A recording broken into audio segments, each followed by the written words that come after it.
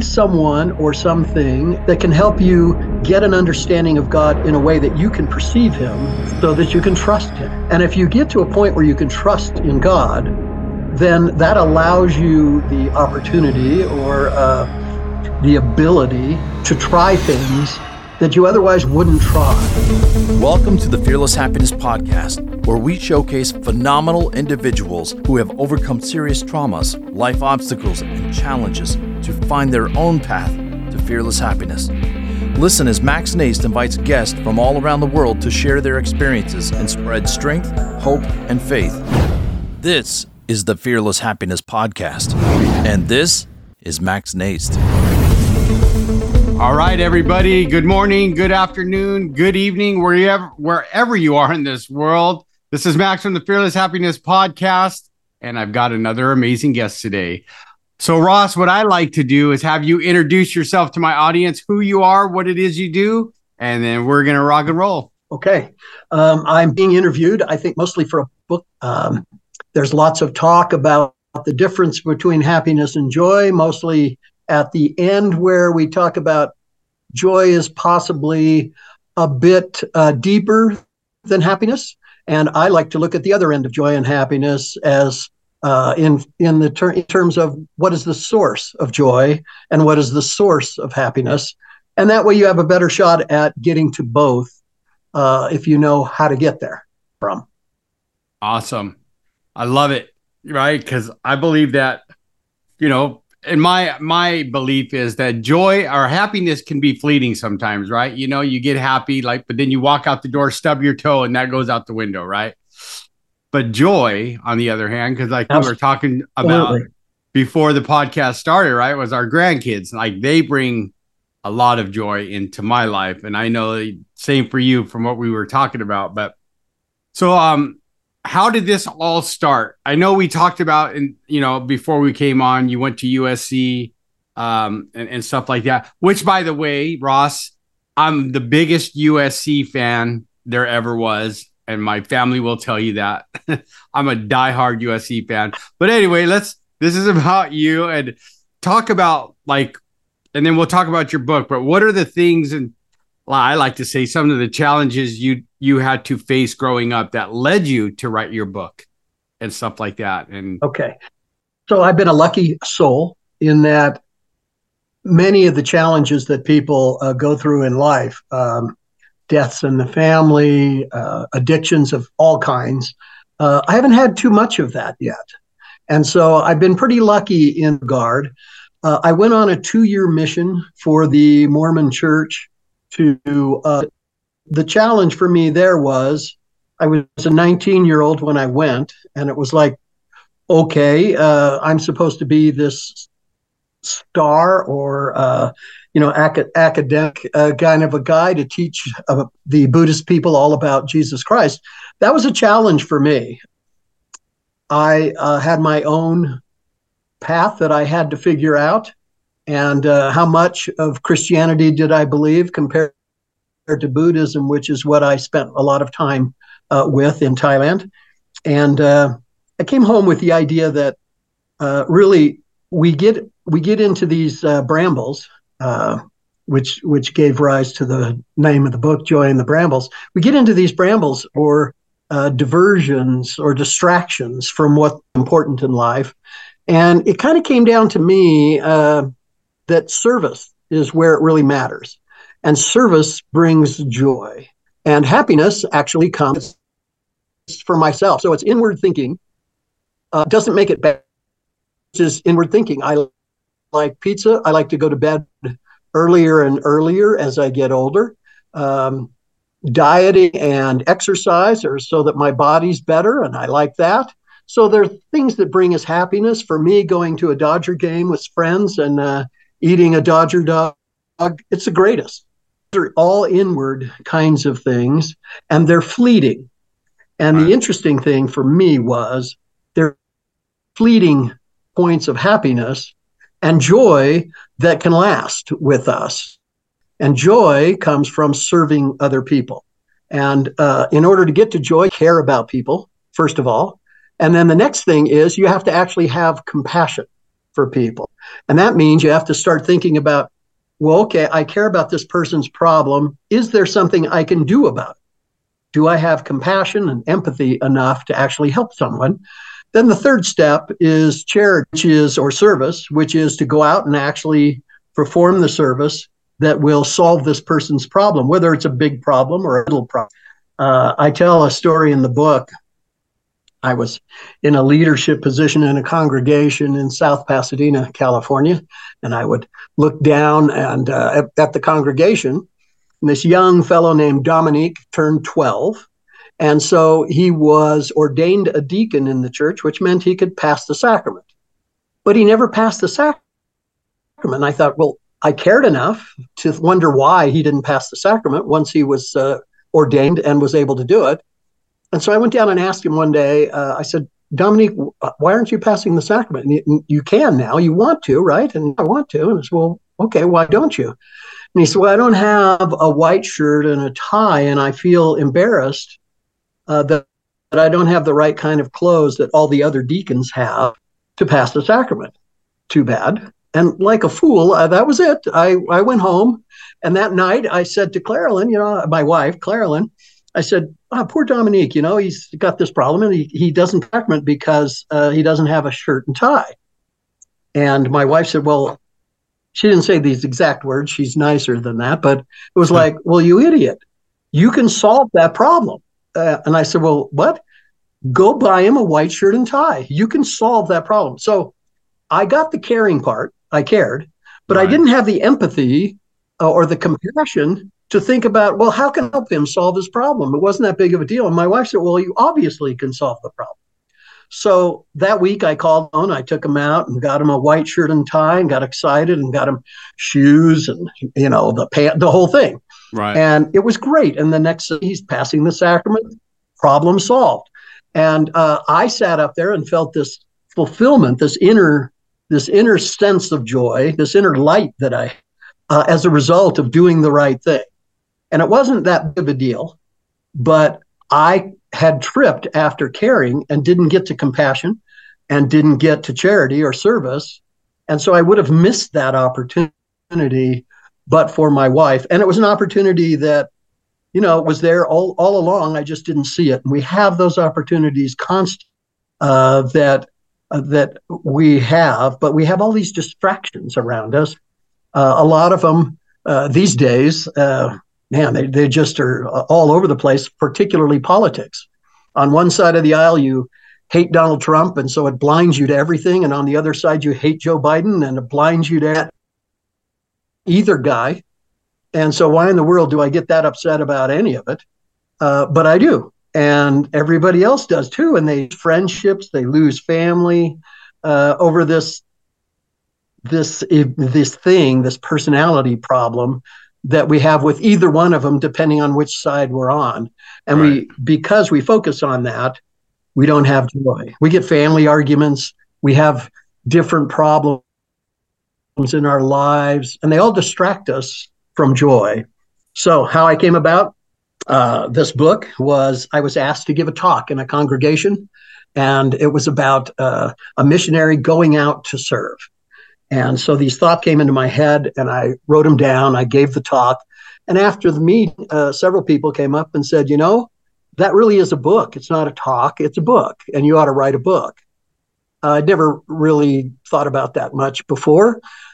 But over the years, I thought about it. I wrote notes, and I got the notes got a little longer, and they started dividing into chapters. And after 12 years, a book finally happened. And I had a title, Choose Joy. And I thought that was a wonderful title. And I was at an airport in Oakland, and on the book rack was a book called Choose Joy. And I thought, I've missed my chance. And I bought it. It was by this wonderful lady, Kay Warren. Rick Warren is a mega church guy in Orange County.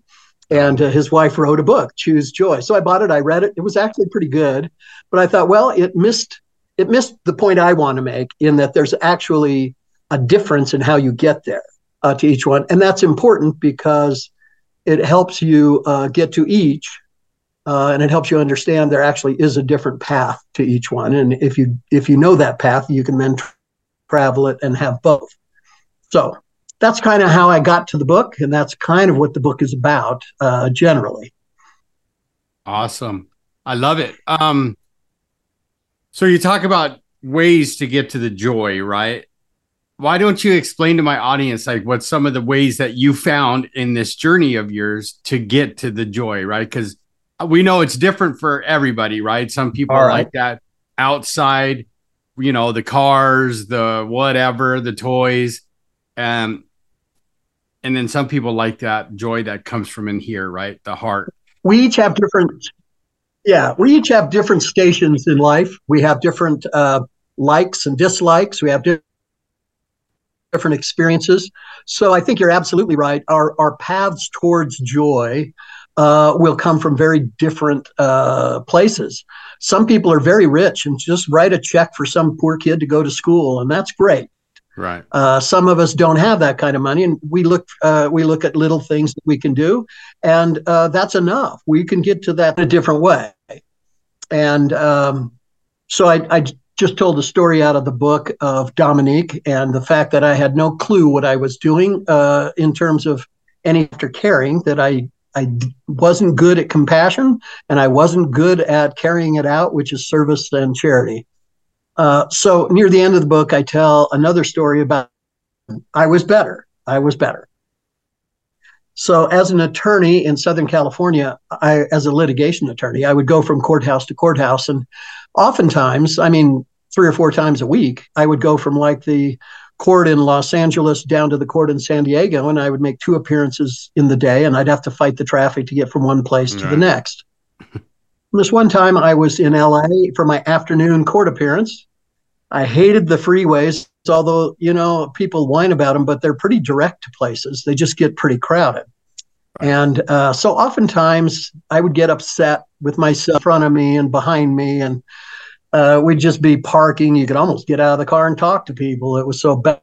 So I get off the freeway and take surface streets, which added about an hour to my drive time, but I was at least moving. I was going down Atlantic Boulevard one time in a poorer part of, LA County, and I was getting hungry. It was about 5:30, 6 o'clock. I'd already been fighting traffic for a couple of hours, and it was a Friday night, and I called my wife and I said, I'm not going to make it home for dinner. I'll just stop and get something, which was pretty routine. I saw McDonald's, one of my favorite gourmet restaurants, and thought that's where I'll eat. And I pulled off, saw that the line was long. Oh, I don't want to do that. It's not that good. And so I went to the CVS pharmacy, which was generally my next place to eat, where I would dine on Cheetos and a Milky Way and, Diet Mountain Dew. And so I walked into the store, CVS, and I saw this young mom, 15 years old, very young. And she had a little boy in tow. And the little boy, this was in the spring, so there was Christmas DVDs on sale. And they were trying to get rid of them, so they had marked them to $4.99 for a DVD. This little boy had a Rudolph the Red-Nosed Reindeer DVD and really wanted it. And his mom said, I can't afford it. We just don't have the money for that. And being in the part of, that was clearly not an excuse, that was real.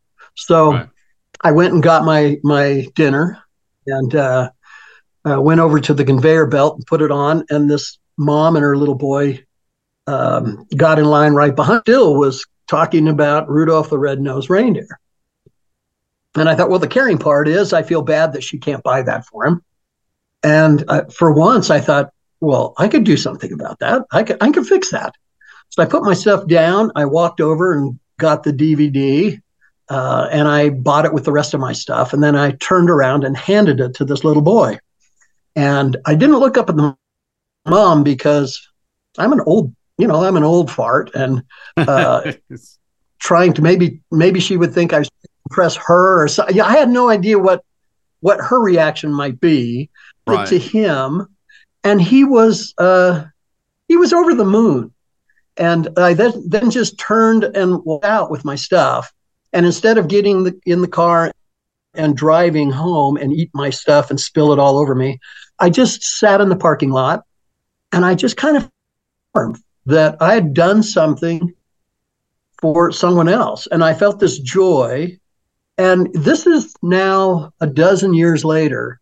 I still feel pretty good about having done that for that little boy. And it only cost me $4.99 to have this sense of peace and joy in my life. And it was not that hard, but it was something that some years back I wouldn't have recognized as an opportunity to serve. And so I think that as we fight traffic, or as we get mad at our kids, or hate politics, or whatever, sometimes we get diverted from the pathway to joy that I think is always for us, which is an interesting kind of a deal. And because I'm a Christian guy, I kind of relate that to, although I don't think you have to have a particular religion or a particular view of God or anything like that for this joy to occur. I think it's available to anyone who is willing to look to their neighbor and help them. I think that's joy comes to. So I could agree do that with a little you. bit. Maybe I should. Yeah, maybe I should do that a little bit. So the book itself, actually, I tried to keep out any Mormon reference because I think this is available to everyone, regardless of religion or not even having a religion. Right. And so I thought, I don't want people to think that I feel like since I'm a Mormon, I get this and nobody else does. Right. It's available to everyone.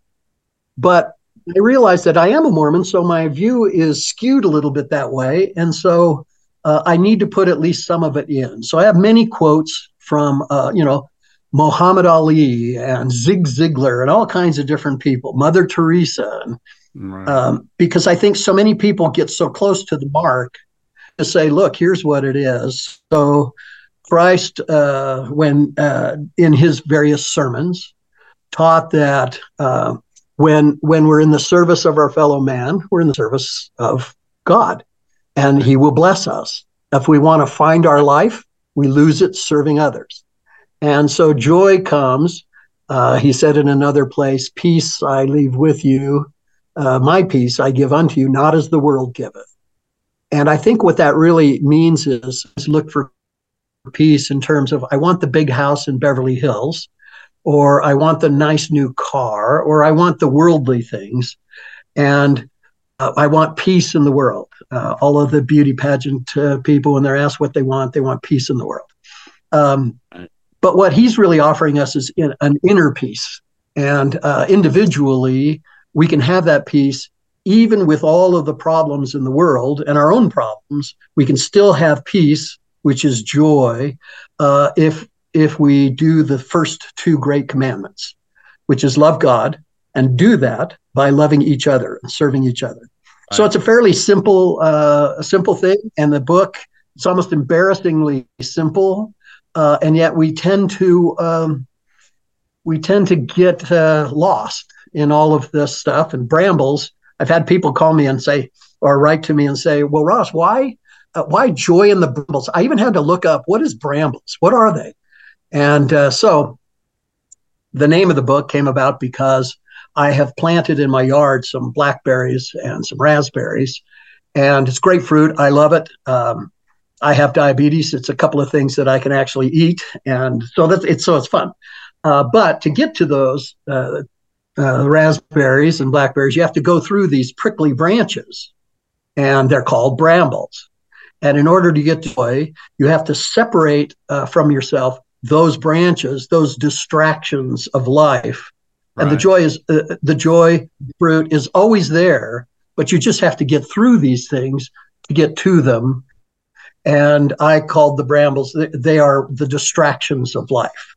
You run out of gas, which I've done. Right. All those kinds of things that happen to you. And when you get to that point, if you just step back and look at the needs of someone else and help them, your problems seem to lessen, and you get this peace. There's a great Christmas song, and the words go, "Peace on earth towards men, and peace on earth, goodwill towards men." Right. And I was reading a book, Don Quixote, and in that it has a different translation of that same line, because, you know, the Bible comes from the Greek and the Latin, and depending on how you translate it, it can come out a little different in places. And that one, peace on earth, goodwill towards men, comes out in Don Quixote's book as peace on earth toward men of goodwill. So as they do good things, they get peace. And to me, that's the joy, probably a more understandable translation of that phrase, that as you worry, joy comes in your life. So I find that to be the translation I better. I like that, right? And I mean, thank you for sharing that, because if you think about it, like, I got clean and sober almost 21 years ago now, right? And one of the big things they teach us in the 12-step program is service work, right? When all else fails, go help someone, right? And there's a part in the big book that says nothing will ensure our sobriety as intensive work with other alcoholics, right? Which means I have to get out of myself, right? And I found, though, in those almost 21 years, that I get so much joy, right? Is everyone successful and stay sober? No, but the ones that do, right? When you truly have, like you say, compassion, and you care, and you want nothing else but for them to stay sober, I mean, you can't put a price on that. You know what I mean? It's like, I liken it sometimes to playing with my granddaughters, right? They're so stinking cute, right? And when they're calling you grandpa and giving you that big hug around your neck, that's joy for me, you know, and I know you can relate to that, right? And Ross, it's, you know, like hearing you, right? Hearing you talk about, right? Like, and I'm like you, I don't like talking about politics too much, especially when there's extremes on both sides, right? Because they always end up arguing and getting in a fight because their side's right and this side's right, and right. As you know, you've been around it. So I try not to bring politics into the house, right? Because I want this to be like my sanctuary and where people feel welcome. But if I'm like, you know, if I'm the Trump guy going, oh, you got to vote for me, or you got to vote for the Republican Party, you know, people are like, I'm not going to go over to Max's house. Or I could be the other guy, right? Like, oh, you got to vote for Biden. Right. You know, people, as you see on the news and you know, it's like they're trying to pit us against each other so we don't have that joy, right? But I'm of the same belief as you, is like, I have a strong faith in God, right? Because he got me sober, and I told him, when you get me sober, God, I'm going to do whatever it takes to stay sober. And look, here I am today with Ross, right? Talking about joy, finding joy in the Brambles. And we know there's Brambles all over this, whether it's social media, in the news, every day, going to the store, something like, for instance, like this past week has been crazy in my small, quiet little town of Fallbrook, right? We've had some horrible things happen, and that in the 7 years that I've lived here with my wife, that it's not been that crazy, right? But it's stuff that you just go, okay, this is where I learned to stick to the basics, right? And I always ask God, wherever I can be of service, God, please use me for that. And that's where I find joy. Sometimes it's not even people in the program. It's just that stranger that needs a hand with their car because their battery didn't start, right? Because I have jumper cables, they don't. Here I go. And to see that smile on their face, like someone actually cared enough to stop and help me. You know what I mean? Yep. So absolutely. You know, and joy. Another thing about joy that's really great is that you don't even have a participant to feel that joy down the road. And I have a story in the book about my second grade Sam. I didn't like to go to open houses at the end of the year because I felt like well, okay, the year's already passed. I don't know what the point of open house is. My wife is a fourth grade teacher, absolutely hates that I have that attitude, but I have that attitude. And so this one year, she had to do some other things. So I had to go to the open house. And I walk up and down the halls and I say hi to people. And I try to avoid having to listen to all the talks from the teachers because it's already happened. And so it's hard for me to care. So this one time, second grade, Mr. Dahlberg at school, not at Oneonta, I'm sorry, at El Centro. So I walk in and I sit down and he's just finishing his talk. And I'd wandered around. I found Sam, my son. I found his desk and I squeezed myself into the little seat. And then I sat there thinking, well, now what do I do? So I started fumbling through his things. And I pulled out of the desk this little pencil box. And it was this plastic Star Wars, very ornate, articulate thing. And I thought, well, where did he get this and buy him this? And I'm playing with it. And I notice that somebody's looking at it. It's Mr. Dahlberg. And he's finished his talk and he was talking to parents. He came back to me and he said, that's a neat little pencil box, isn't it? And I said, yes. And he says, do you know the story of the pencil box? No. And in my head, I thought, did Sam steal it? What is there a story here I don't want to hear? Right. And he said, it's really quite a story. The boy who sat next to him all year, when he came into the second grade, and I was worried I was going to have to hold him back a year because I had a large class. I couldn't spend specific time with him enough to bring him up to grade level in reading. Right. He said, all this past year, your son Sam stayed in at lunches and recesses and taught him to read. And when we got to this point in the year, I found that I would be able to move him on to the third grade because now he can read because of Sam. And I told his parents what had happened during the year, and his parents bought Sam the little pencil box. And that's how Sam came to have that. And it kind of took me up, really. And Mr. Dahlberg, the second grade teacher, had tears coming down his cheeks telling the story. Joy was because Sam served that little boy, and I felt that joy having never participated in that at all. Even though I didn't participate, God blessed me that joy is something that's like a rippling in the ocean or on a lake. You can feel it down the road, and you don't even have to be there to feel that. And I contrast that to happiness, where you're at a party and there are people who were involved in an event, say 6 months ago, a river trip or something, and they're talking about it and laughing about it. And really, they're reminiscing good times and they're happy. And you're sitting there listening and you didn't participate in it. So you're thinking, okay. And then they look at you and they say, well, I guess you had to be there. And I think with happy, oftentimes that's true. You had to be there. But with joy, you don't even have to be there. Joy is this inner light, this inner warmth that comes from charity. And other people can feel it, whether they were there or not. It's a good feeling that can be passed on.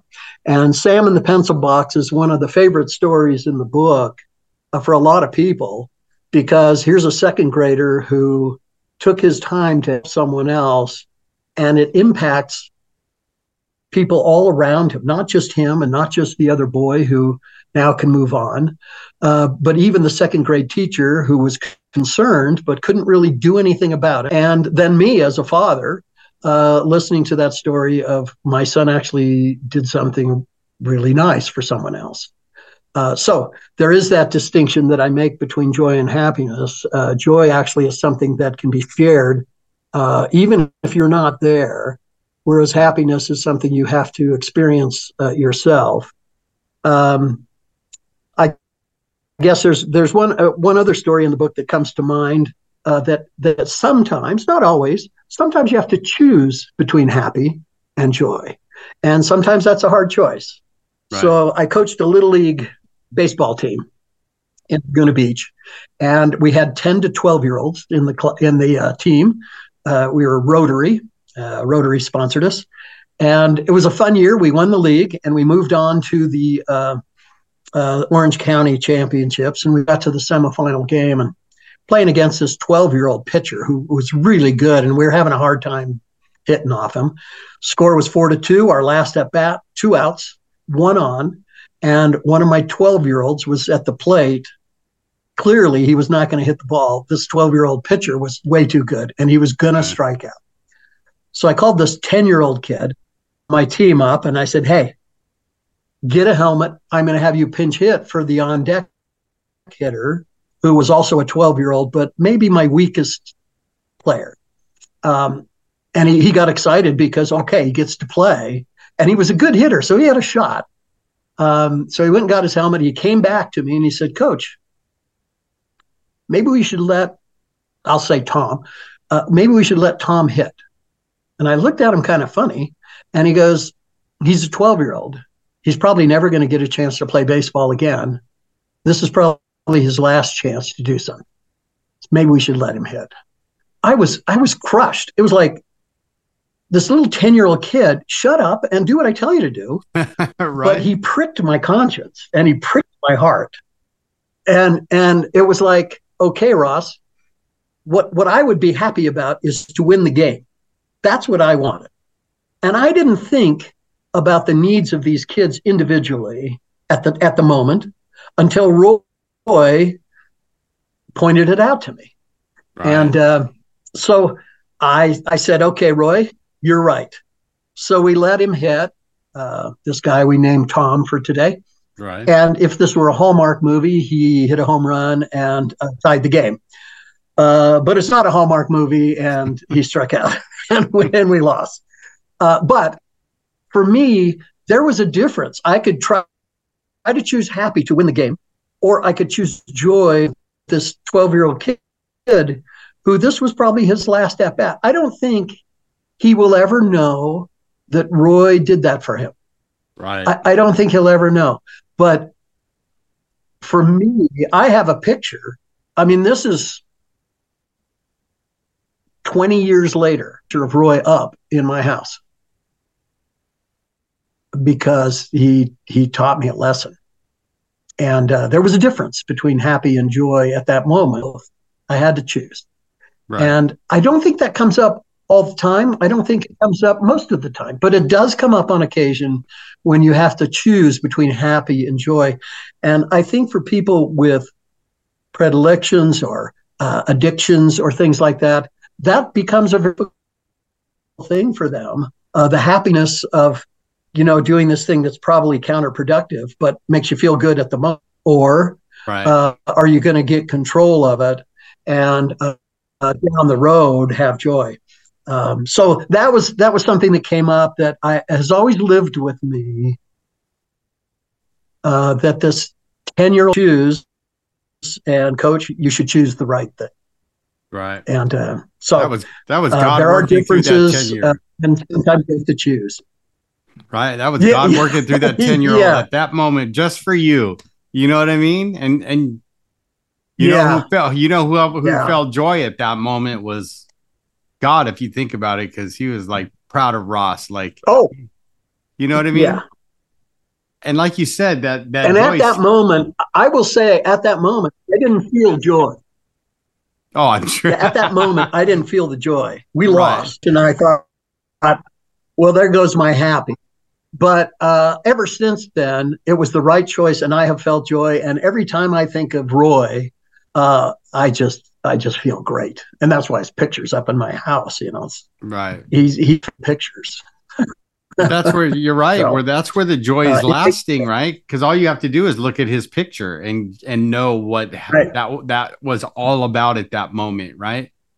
Yeah, at that moment as a coach, right? And the competitor in you, you're like, oh, we should have left you back.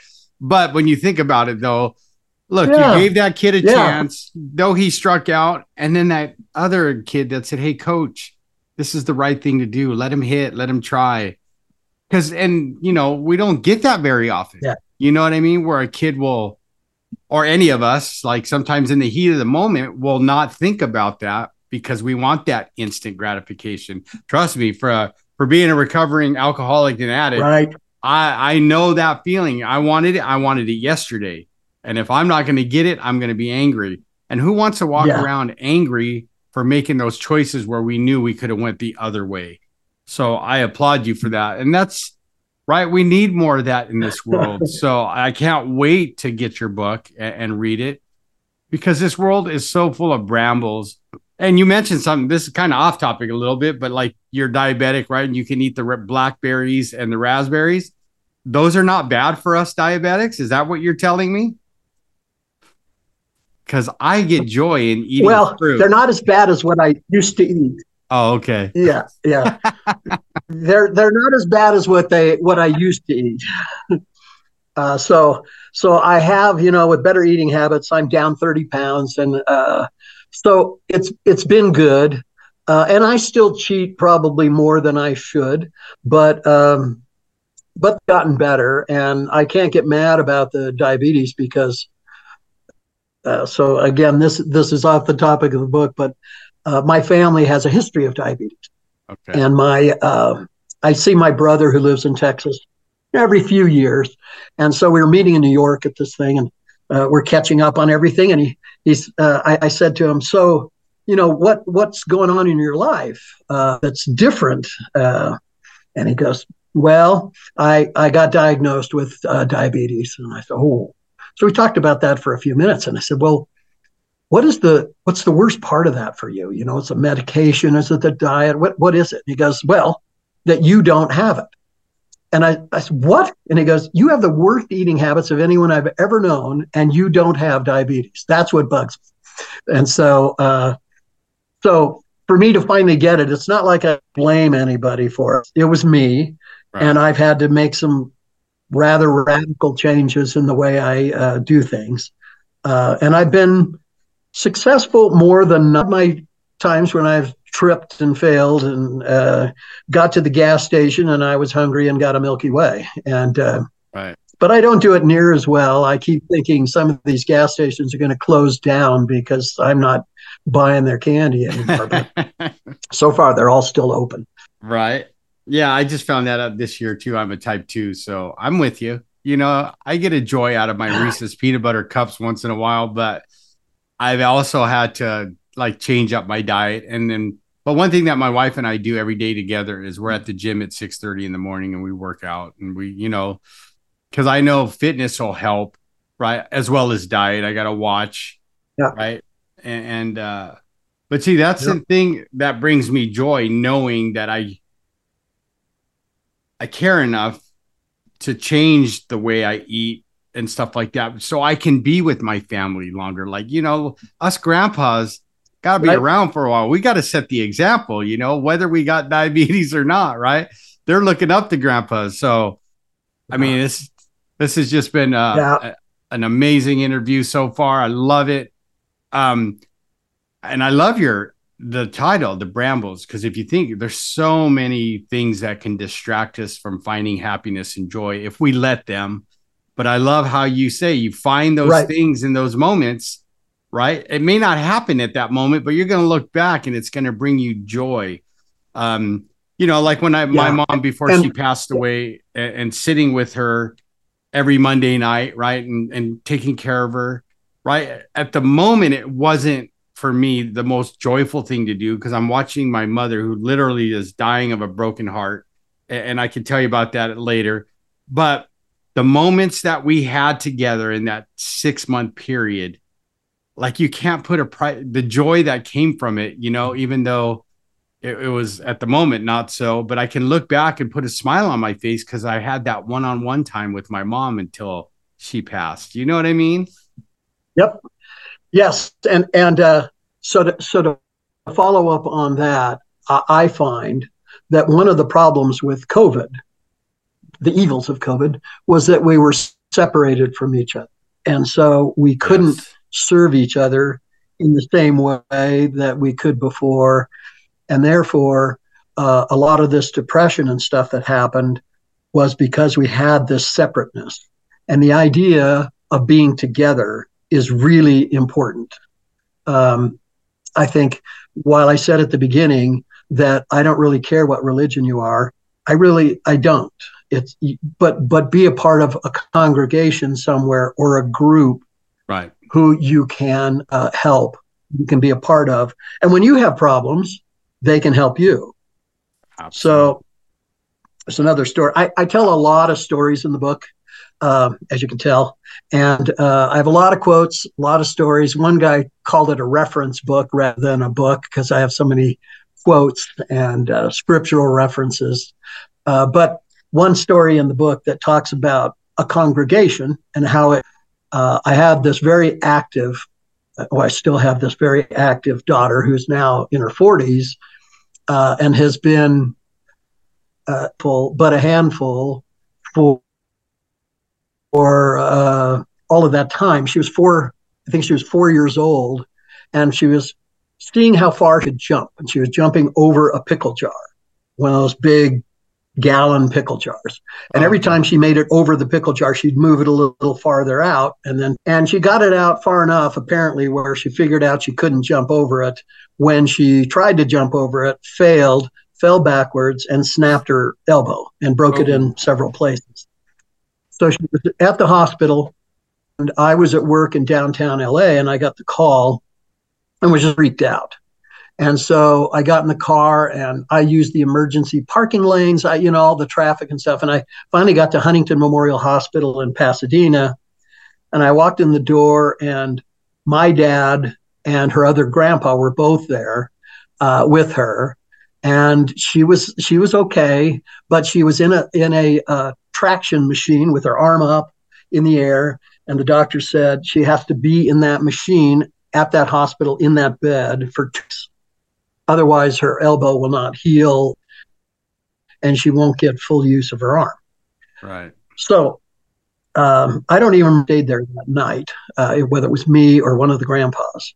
But by noon the next day, one of the women in the congregation who was in charge of the other women in the congregation, she had put together a calendar for the 2 weeks and had it filled out so that in a 2-week period, my daughter spent no more than 10 minutes alone for 2 weeks. There was somebody there singing with her, coloring with her, spending the night with her, bringing her a meal, 10 minutes out of 2 weeks. Now, I just don't know that could happen if it was left to just me to try to do. But because there was a congregation that was there, had similar beliefs, they could be utilized, and they were happy to do it, and they were happy to serve. And so I kind of feel like, look, I don't know that it's smart to try to do it on your own. Right. Find thing. People have AA, they have sponsors that help them. That's great. It doesn't matter too much to me where you go for that help, but participate in something, believe in something. And that way you open up opportunities for you to serve, for others to serve you when you have a need. And we all have those needs at different times for different reasons. So that's another thing that I think is really important to point out and to make sure people are aware of, that service. I don't think God meant that service for us to serve ourselves. Right. It's to serve other people. And these different congregations or groups allow for that to happen more easily. Right. I couldn't agree with you more, right? Because I think the basic human need is to feel connected to other people, right? Because like even in recovery, they say the opposite of addiction is connection, right? And they don't say, okay, go over here by yourself and try to get sober, right? It's always with other people and finding your community, whether it's AA, NACA, whatever AA, you know what I mean? And that's how I've learned to be as a counselor. Is I tell them, I don't care how you do this, right? Just don't do it alone, right? Find what works for you and be around people that are doing the same thing you are, so that in case you trip and fall, you got people to help you back up, and vice versa. When you see someone, you can help them, right? Because the basic premise of of any 12-step program is one alcoholic or one addict helping another, right? It doesn't say anywhere in the literature that you do it alone. And, right? Because, right, like God had the 12 disciples, right? He didn't do it, or Jesus, didn't do it alone. And it was always groups of people that were trying to carry the message, right? And I think that when we connect with one another, right? And I've connected with people that I would never thought I would connect with because of this platform and because I'm sober, right? And found like yourself, some of the most amazing people on this earth that are out to help other people and show them that they can find joy in this world, right? And it's been an awesome time with you so far. Like, it's just been amazing. But now I get to ask my questions specifically. And okay. So I wrote a book, right, which is a book from my active addiction into recovery, and I've called it Fearless Happiness, if you can see it there over my shoulder. So, Ross, what does fearless mean to you, and how does that show up in your life on a daily basis? I think a fundamental belief that someone loves you and is looking at helps you to be fearless, helps you to face things. And for me, because I'm a Mormon, it's my perception of God. Other people have different perceptions of God, and there's another Bramble that comes up with in that people that my perception's better than you, or right. You can't look at it any other way. And we get into, in the Christian world, by work, or all these different things that are Brambles. And the idea is have a belief, or at least a hope, in God. And if you have that hope in a God, find someone or something, an association, that can help you get an understanding of God in a way that you can perceive him, so that you can trust him. And if you get to a point where you can trust in God, then that allows you the opportunity, or the ability to try things that you otherwise wouldn't try, to try to avoid alcohol, or to try to avoid pornography, or to try to love your spouse more, all kinds of things that oftentimes, left to our own devices, we would just walk away from. And so for me, the idea of fearless, and it was one of the questions you asked at the top end of this, and we were talking about actually doing this interview, what is fearless to you? And it did make me think about, okay, so what is that to me? And I think a real foundational principle is a faith or a hope in a higher being who loves me, and in my own religion, is my heavenly Father, and who loves me as a child, and therefore wants the best for me, and is willing to help me if I will at least take a step out and try. And if I'm willing to do that, I don't have to be afraid of failure. Help me get back up. So for me, that's kind of an important factor in fearlessness, is trusting, or at least having a hope in God. I love it. However you perceive him. Right. Exactly. I love it. I couldn't have said it better myself. That's it, right? Just have a faith that there's a power greater than ourselves out there that truly loves and cares for us and will not let us down, right? So we could have that courage to go, I'm going to try it anyway, even though I'm scared right now, but I know someone's got my back.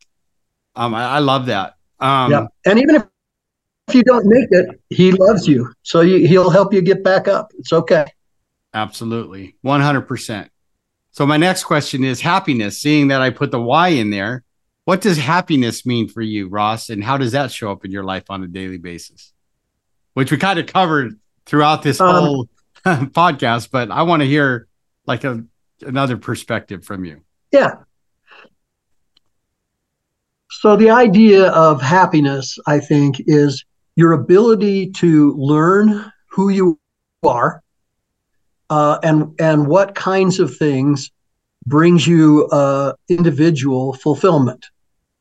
I weighed a lot. And then when I got diabetes, I had a couple of choices. I could continue to weigh a lot for 6 or 8 months and then die, or Right. I could get some self-control and lose some weight and do what I can to live a longer life. And we've talked about grandkids. Right.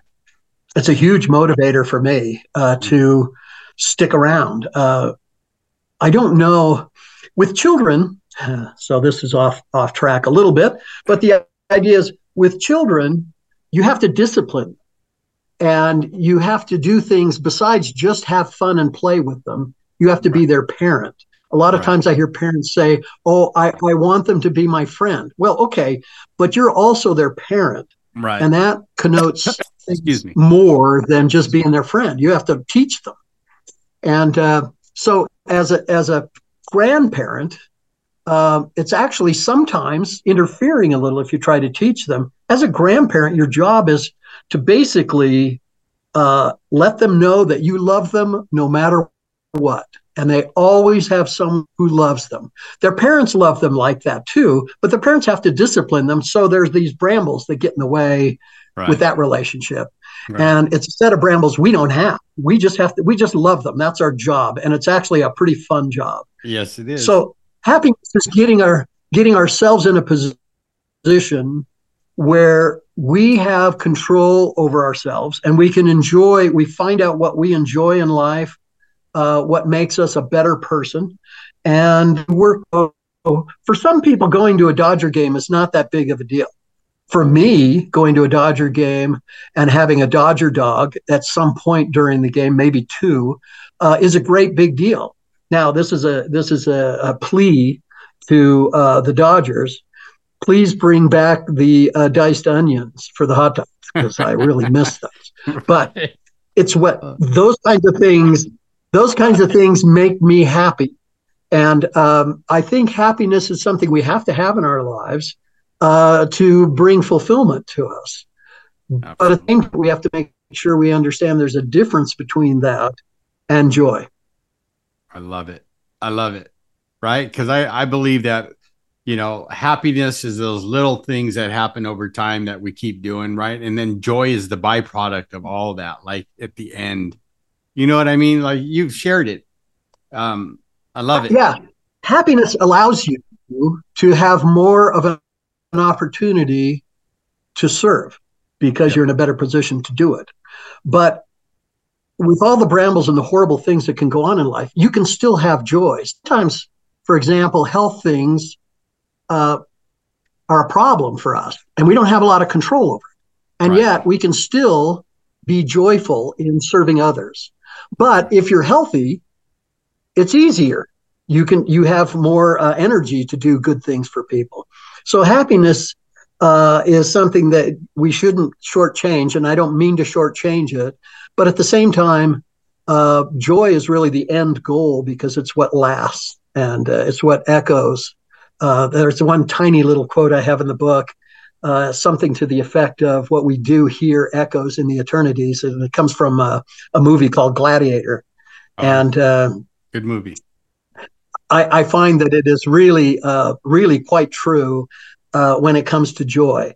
What we do that brings joy is something that is really remembered. Do we have time for one more story? Absolutely. Okay. So in 1994, there was an earthquake in Northridge.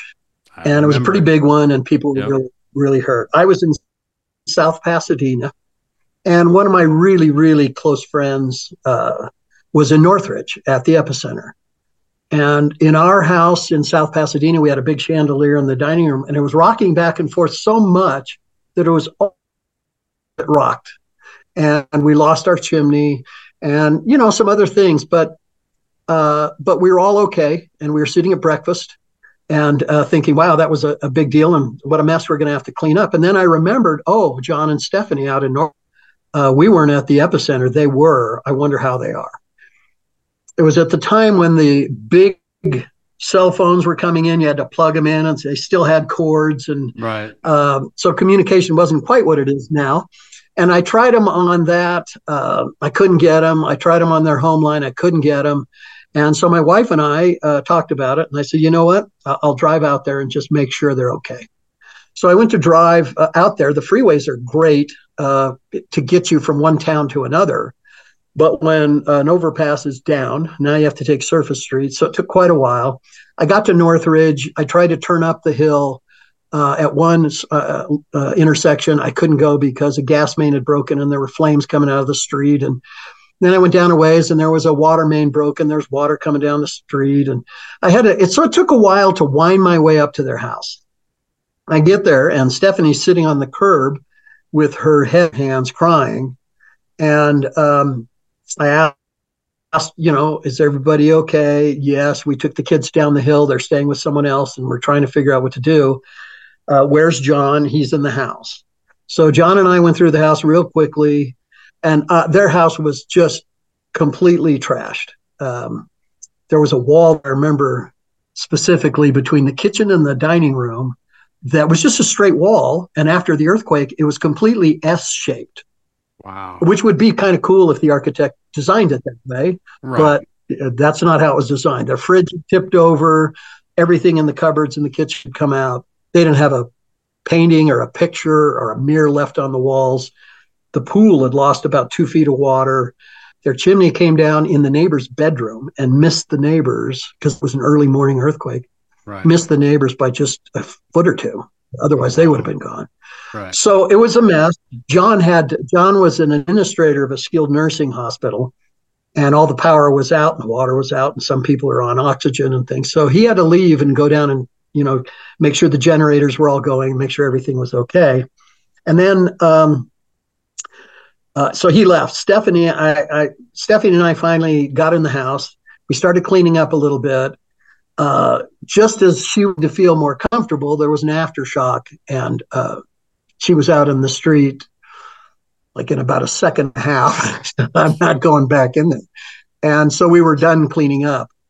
But what happened is I tell that story because since that time, we have a connection that binds us together very closely, very tightly. They are best friends. And a lot of that arises out of the fact that I just not ignored, but set aside my own problems at my home and took the time to go and see them. And I wasn't looking for at the time some, long-lasting friendship with them. I just was worried about them. I cared of them. The compassion was, is there something I can do? I don't know if there's anything I can do, but the charitable thing is to go there and see them. And if there is something I can do it. Right. And so we did that a little bit, but it created a connection that has been extremely strong ever since. And even living far apart now, we still talk, we still see each other all the time. And there's this relationship that has amazing value that would have been different than it is now. And it's because of this idea of joy. Right. Well, because you took the time to actually go check on a friend and make sure they were okay. That, in my eyes, is priceless to anybody. You know what I mean? And I have had that happen too when I lost my sister, brother, and mother. Those friends that actually took the time to call and see if I was okay. Like, I can't put a price on those friendships, right? Just actually say, hey, what can I do to help? It's been amazing. Thank you for sharing these stories with my audience and myself. But before we leave, again, I want to ask, tell my audience again the name of your book and where they could find it. It's called Joy in the Brambles. It's on Amazon.com. And the reaction to the book has been really good. People really like it. It's short, started out long, cut it down. People say it's an easy read. People like the message. It focuses for them the notion of what joy is and how you get there.